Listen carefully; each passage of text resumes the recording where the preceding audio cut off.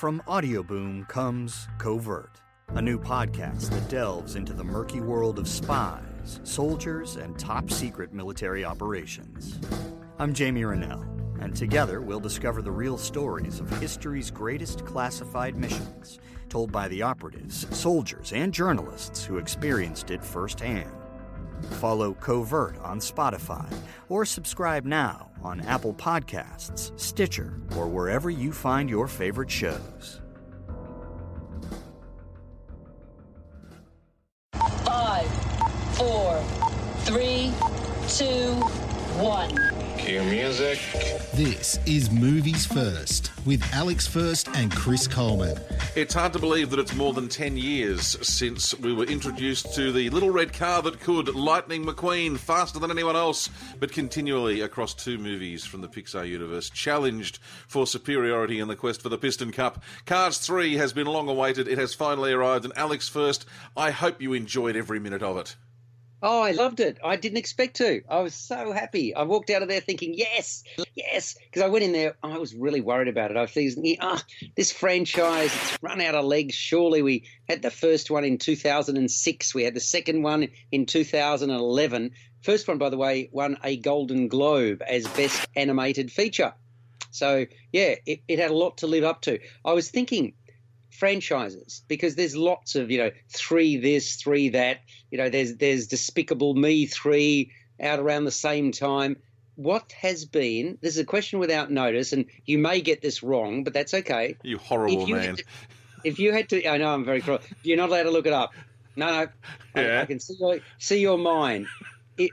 If there was one movie franchise more than any other that says, oh my golly, what would it be? How many sequels are we talking about? Because I would have thought that there's an obvious one, which is Police Academy, correct? Mm-hmm. Yep. Well, I mean, Star Wars is up to, 8 now? No, it's not a patch. This is kind of unfair. Because as in Title 1, Title 2, Title 3, Title 4, and so on. So up to... Yeah, okay. Well, I mean, it depends on how you mark that, because Godzilla is what I'm thinking of, Chris. Oh, okay, yeah. How many Godzilla movies have there been? 29. That's even more than Bond. Yeah. I mean, again, different people and so on. And obviously, the Japanese love the Godzilla. I mean, there are a lot of Rockies as well. Well, hang on. How many Rockies have there been? 6 plus. There was Creed. Creed came out as well. Yeah. So that's So there's a lot of Rockies, a lot of Star Wars. Godzilla kicked off in the 1950s. Yeah, and there's lots. Does Godzilla count? He says, because some of those have been. They're not all made by the same. No, that's the point that I'm making. Yeah. It depends on how. Harry Potter. The's been a lot of Harry Potters. There were 8 Harry Potters. Yeah. Lots of X-Men movies as well. Mm. I'm just going through. Well, Pirates of the Caribbean's getting up there too. Yeah. In other words, what you're saying is, when you're on a good thing, milk it for all it's worth. Fast and Furious does that, don't they? They're up to 8, aren't they now? You had to go there. You had to go there. But that's one of the most. I reckon that's the probably pretty close to the most successful franchise in history for the number of movies that have been come out. Because I mean, okay, so you can say Star Wars as well. You can say Bond. Yeah, I'd put Harry Potter ahead of it. Pardon me? I'd put Harry Potter ahead of it. Yeah, see, I'm not a big Potter fan personally. Oh. Now you are, aren't you? I am. I love it. Yes. Yeah. No, I never really got into it. Well, hang on. There's also been a lot of Friday the 13th. Oh, there have. Okay. According to Forbes magazine. Right. The most successful movie franchises. Are you ready? The most successful or the most number? No, the most successful. No, the most successful movie franchises in history, according to Forbes magazine. They've had to cheat a little bit for their top of the list, and that is the Marvel Cinematic Universe. Because all the Marvel movies are intertwined to each other. So yeah. Oh, well, that's So we're talking about 27 characters. Yeah. So if you take that out, so their combined box office is a tick under $3 billion. American dollars. Right. If you take that out, it then goes Harry Potter 2.4, Star Wars 1.9, James Bond 1.9, Batman 1.9, Lord of the Rings just under 1.9, Spider-Man 1.6, Shrek 1.4, Twilight, Transformers, X-Men, Pirates of the Caribbean, Star Trek, The Fast and the Furious is in there at 1.19 billion, and The Hunger Games 1.17. Now, the question is, when was this article written? 2 years ago. 2 years ago. Wrong. Yeah, I was going to say that's wrong, because Fast and Furious would have gone way up that list. So from the most recent one, number 8. So I reckon that'd be nearing the 2 billion mark, quite frankly, if not passing it. Well, but anyway, I can do the maths for you on this. I can do the maths. The fate of you can blow me away with your skills. You're a very, very well-read man, so I would never question your numeric skills, Christopher. The gross for The Fate of the Furious as of the 16th of June was $224 million. So if you add 224 million onto 1.19 billion, you wind up with give or take 1.41. Oh, okay, so it bumps it up. It does bump it up past Pirates of the Caribbean. Far below what I would imagine. Far below what I would imagine. Okay. It puts it into Shrek territory. There you go. Yeah, but number one again is a combination of all of these comic things. Yeah. Take Marvel out of it, because I think that's cheating. Harry Potter's number one, 2.3 or 2.4 billion from 8 movies. Star Wars 1.9, which would be from the first 6 movies, because this would have predated the previous one. So Star Wars has probably overtaken Harry Potter, and then James Bond from 25 movies. Right now, join T-Mobile and get an unlimited family plan with Netflix included, so you can watch in more places than ever before on your phone, tablet, or TV. Plus, buy one Samsung Galaxy S9 and get one free with 24 monthly bill credits, so you and your family can binge your Netflix favorites on your new phones. Call 1-800-T-Mobile or visit a store today. Unlimited data on their network. Video streams at 480p. Small fraction of customers using over 50 gigs per month may have reduced speeds. If you cancel, balances due. Well-qualified customers. Full price. $720 plus tax. Finance agreements required. Netflix for 2 screens. Terms apply. You're listening to Movies First with Alex First and Chris Coleman. So with all of that... So do we want to talk about Cars 3 or do we want to talk about other stuff? No, it's an interesting sort of...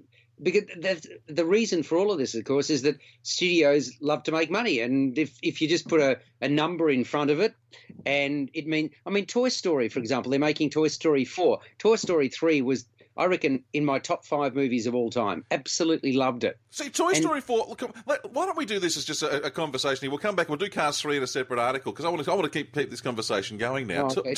Toy Story 4 worries me, because precisely... For that reason, Toy Story 3 was one of the best movies ever, probably one of the top probably half a dozen ever animated movies ever. Yeah. Do we need a Toy Story 4? They've got to work. It's going to have to be a very, very clever movie to uphold its end of the bargain. I can't see it topping 3. I really can't. But bear something in mind that there's a huge gap between drinks. Because the original Toy Story came out in 95, and then they waited 4 years, which is not unusually long, for number 2. But then they waited another 11 years to make the daddy of them all, Toy Story 3, and now they waited another 9. I mean, this isn't due to come out till 2019. Yeah. So, but I mean, I think that this is the most important part of it. You need to have involved in sequels to make it work, I reckon, the original team. Absolutely, right? You do. Absolutely, you do. Because they understand the history. And John Lasseter is the guy behind, he's the director, right? He was also one of the original writers. And I'm just having a look. Apart from my score, this is a score of all critics, right? This is all critics from, I mean, there must be more of them, but it's called a Metascore, right? So this is for Toy Story 3? Yeah. But no, this is for Toy Story, the original. Oh, okay, for the original. Yep, sorry, yep. You usually get scores. I mean, if a Metascore is somewhere over the 8 mark, you are talking about a roll gold brilliant film, right? If you believe in sort of combined critic scores. Toy Story, the original, gets a 95 out of 100. That's like unheard of territory. Okay, that's the original's Toy Story. So let me give you. Let's go to Toy Story 2. Mm-hmm. I'll give you each of them as a point of comparison, and then we'll see how hard a job they've got to go. Toy Story 2 got an 88 as far as mega score is concerned. Okay, and I can see that it was almost as good as the original. Oh, exactly. I thought it was fabulous. Yeah. But you and I both agree Toy Story 3 was the best of the lot, right? Absolutely. Yep. All right. I have no question of doubt at all. That got a 92. So it did get less because I dare say some of the critics would have said, oh, well, to come up with this in the first instance is harder than to sustain it. I don't necessarily agree with that, but those combined scores are phenomenal. So can you imagine what it will need to get to try and, as you say, to get anywhere near it? And the important thing is that although John Lasseter was the original writer, Toy Story 3 was not directed by John Lasseter. Right? It was not. So this is where we've got to hand it to Pixar, because they are not afraid to, even if it takes them years. And I think that's one of the things about Toy Story 3. They didn't have, by their own admission, they didn't have the right story for years. So they didn't just say, oh, well, we've got to put out Toy Story 3. Then the right story came up. They said, yes, this is one we want to make. It's the same deal. And here's one that I am really looking forward to, and I think it comes out later this year, is the sequel to The Incredibles. The Incredibles 2 is due out. Now, The Incredibles is a great movie. You talk about Metascores for it. It comes in, I looked it up the other day, and it comes in at a 9 out of 10.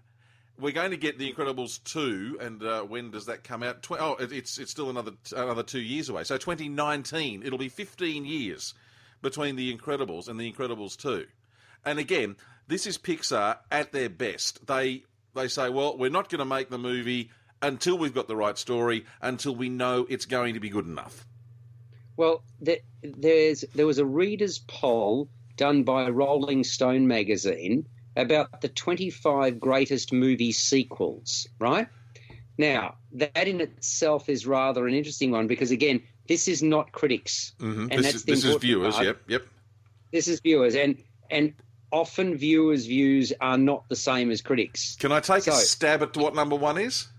Yeah, you haven't. Yeah, I haven't checked. Well, hang on. You haven't checked, but before I've checked, and I haven't checked yet either. I'm checking as we speak. I'm going to tell you what I reckon the best movie sequel is first, and then let's see whether they agree. I bet it begins with the letter. Do you want to give it a go first, or do you want me to tell you what I think? I reckon it's a 2-word title. The first word is the, and the second word begins with G. Correct. Yeah. And that's what I would say too. So The Godfather 2 to me is the best sequel ever made. Yep. Right? Okay, so... Did the readers of Rolling Stone agree with us? Well, hang on. Let me now that I've told you, I'm now going to check that out because it's very difficult. It's one person's opinion, guys. So, let's not get sort of carried away. And this doesn't necessarily... Not one person's, one magazine. So I'll count it down for you. I'm going to try and do this. All right. So for some reason, okay, number 10 is Indiana Jones and the Last Crusade. Okay, yep. All right. Then, I don't even know this, Breakin' 2. What the hell is Breakin'? I don't even know what that is. Not pass. Okay. Then number 8 was Toy Story 2. Mm. Number 7, Kill Bill Volume 2. Number 6, The Lord of the Rings, The Two Towers.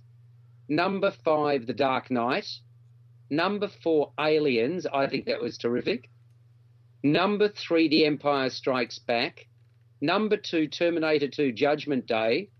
And number 1, The Godfather Part 2. It had to be. It had to be. There would have been no credibility to that article had it gone otherwise. Interesting selections there. We'd love to talk some more about it. We've got to talk about Cars 3.